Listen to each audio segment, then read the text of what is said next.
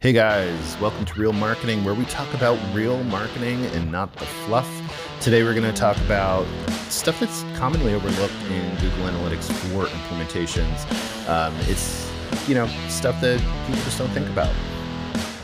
Hang around, let's talk about it. Hey there guys, Roy from Apotheca Marketing. Hey, we have seen a bunch of people and we've helped a bunch of people implement Google Analytics 4.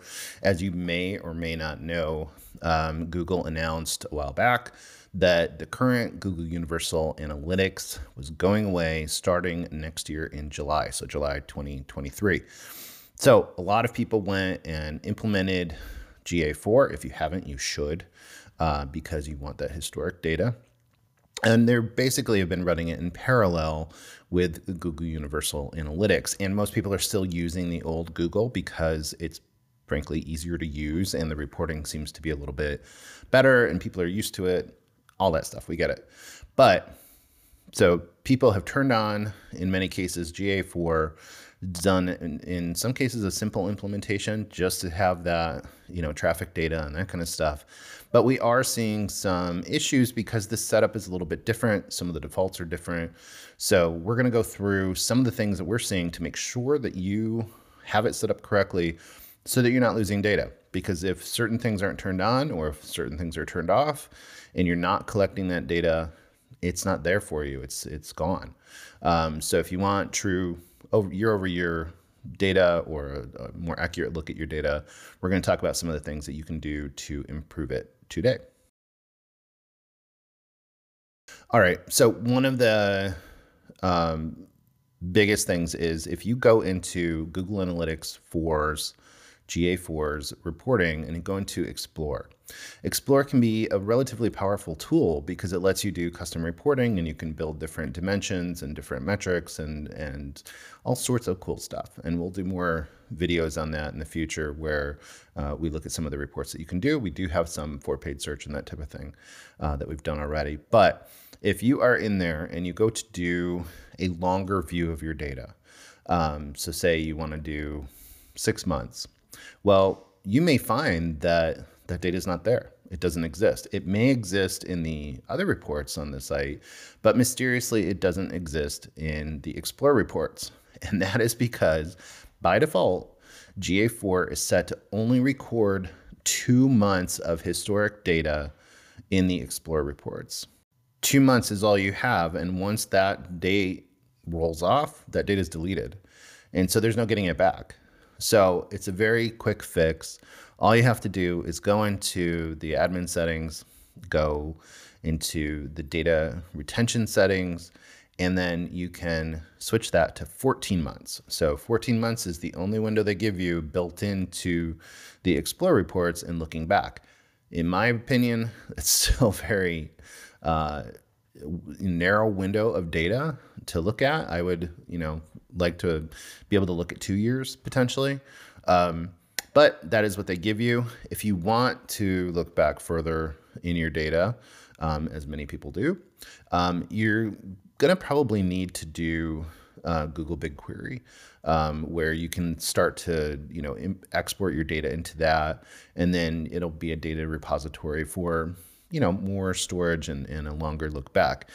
Keep in mind that it looks like Google is also moving to use BigQuery with Data Studio, or what they're calling Looker Studio now. So you may be forced to use BigQuery in the near future anyway. There is a free integration with GA4 that has a limited amount of data, but probably a decent amount of query data and storage data for most people's needs. But you have to go through and set up Google Cloud and activate BigQuery and then integrate that with Google Analytics. We'll do a video on that in the near future to show you how that's done. It's actually a very powerful tool, and the fact that it's free is pretty cool, but you do need to know SQL. But that is your data storage option right now, is to set up BigQuery or to start exporting or connecting to some other data retention platform. All right, something else that people seem to forget, or maybe they just didn't think about it because they're still using the Google Universal Analytics, is to make sure that you are connecting your data sources. So that's, Google Search Console, it's your Google Ads integration, it's Google Merchant integration if you're a retailer. But you can go into the settings and make sure that you're connecting those. Keep in mind that with the Google Search Console, that if you do connect it to your GA4 account, you're no longer going to be able to get that data into the GA Universal account. So making that switch over is kind of a commitment, but if you want, again, year over year data, you should do it now to make sure that all of that organic data is getting pulled into your reporting. Obviously, that data is still available over in Google Search Console, but if you want it in your dashboard, you want to be able to use it in your reports, you should make that connection now. So don't forget to go in, you can go into the admin, make those connections, and that way you're pulling in that data and have the historic data to look at.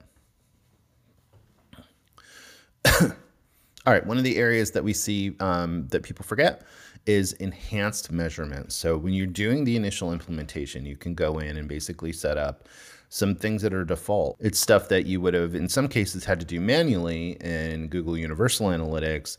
They kind of come out of the box now. So things like tracking scroll and obviously clicks, and there's even form tracking, what you have to turn that on. So if you go into your enhanced measurement part of your setup under your web streams, you can start, out of the box, tracking things like page views, scrolls, video metrics, like start video, that kind of stuff. All that stuff was events that you would have had to set up manually before. Now it's automatic, and you just need to make sure it's turned on. Oh, and site search is part of that too. So out of the gate, you can do on-site searches, which is extremely helpful. That way you can, see what people are searching for on your site. So you've got them to your site. Maybe they didn't see it right away. You can start to see, like, what are people searching for on our site, and are they finding it? Is it something that we need to refine in our on-site search algorithms and tools? And so it gives you the option and the ability to put in the different types of queries that might be default for your on-site search. It could have search in the URL. It might just have a question mark. So depending on how your website works, you can put in the search queries that are default on your site to make sure that GA4 is tracking those. All right, we're running into this now too, is in preparation for the D-Day of Universal Analytics going away. It's a big job to change your reporting. And, there's lots of people and companies that I know that have spent immense amount of times custom building Excel reports or reports in Tableau or Data Studio, now Looker Studio, custom reports for their clients, for their executives, and that takes an immense amount of time. Well, GA Universal is going to be going away. So now is the time to actually be looking at switching over some of those reports to GA4 data. And that's not always as easy as you think, because some of the metrics are different and some may be missing. And so what you might be pulling now from, Google Universal Analytics may not actually be available by default in GA4. Conversion rate is a good example. For whatever reason, conversion rate was, not just out of the gate initially when GA4 was launched. It's something you could calculate, that kind of stuff. But it's something to take into consideration that some of these metrics are changing. So sessions are a little bit different. Page views might be different. There's other events and that kind of stuff that have different names. So you're going to have to change those in, for instance, your Data Studio. You'll have to switch over to a different view of the data and then, start pulling in different metrics that have different names. In some cases, they may not even be available. So it is something to consider, and definitely start switching over those reports now so that you're not caught shorthanded and scrambling when when you don't have a choice anymore. We've already started doing this with our clients and the people using Google, but start preparing them for the differences in the reporting and metrics in GA4. And so we have a video, which we'll link to down below, that talks about the differences between GAU and GA4 and how the definitions and some of the terminology has changed. So how sessions are measured is different. Events are different. There's a list of things that are going to take some getting used to. The other thing that is different is by default, GA4 uses an AI data-driven attribution instead of last click attribution. Last click attribution was default in Google Universal Analytics. That is not the case today. You can still use it. You can choose that as your attribution of record. But by default, it's the AI data-driven model, which theoretically is more accurate, but is going to change sometimes your numbers, dramatically, because it's giving credit to other channels rather than just the last click channel. So it's spreading the interactions, the credit for multiple interactions that a customer might have with your website and with your marketing campaigns. And it's spreading that credit out across multiple metrics or multiple campaigns. Where that is going to be disconcerting for some people is they're not going to see they might see, a fraction or a percentage of a conversion as part of a channel rather than just complete conversions. And they're going to see completely different numbers from a year-over-year perspective. So if they're looking at data that was, from a year ago and now they're looking at GA4, those numbers are going to change dramatically. So by having people start preparing them about that, maybe defining metrics for them, so coming up with, so that they can understand what those metrics mean and how they're different, is a great idea to start doing now. And then obviously building out those dashboards and reports, like we just mentioned, now's a good time to start getting that in front of them so that they're used to seeing those different numbers. They can kind of see them, across reports, so they can start to prepare and mentally prepare for the change, because it will be a dramatic change in some of these numbers from what you're used to seeing. So getting your teams ready for that, letting them know that the change is happening, and offering them definitions about, what does this mean for the reporting is probably a great idea to do, and something that is going to help with the transition. One thing you don't want to forget, and if this is important to you, it can really impact your numbers, but one thing you don't want to forget is when you're setting up GA4 is to make sure that you are excluding your internal traffic. And so, this may not be important for your company. You may not have a lot of people on your internal team that are clicking on the site regularly and doing stuff, but we do have clients where their call centers, for instance, use the website very extensively. They will get a customer on the phone, conduct a search on the site, guide them through what they're looking for. And you have an entire call center that's doing this on your website. That's a lot of traffic, a lot of interactions that aren't leading necessarily to a conversion. And so it's going to skew your numbers. It's going to lower your conversion rates. It's going to, artificially inflate certain traffic to certain parts of the site. And so you don't really then understand how customers are using the site. You're going to get a lot of data about how your call center is using the site.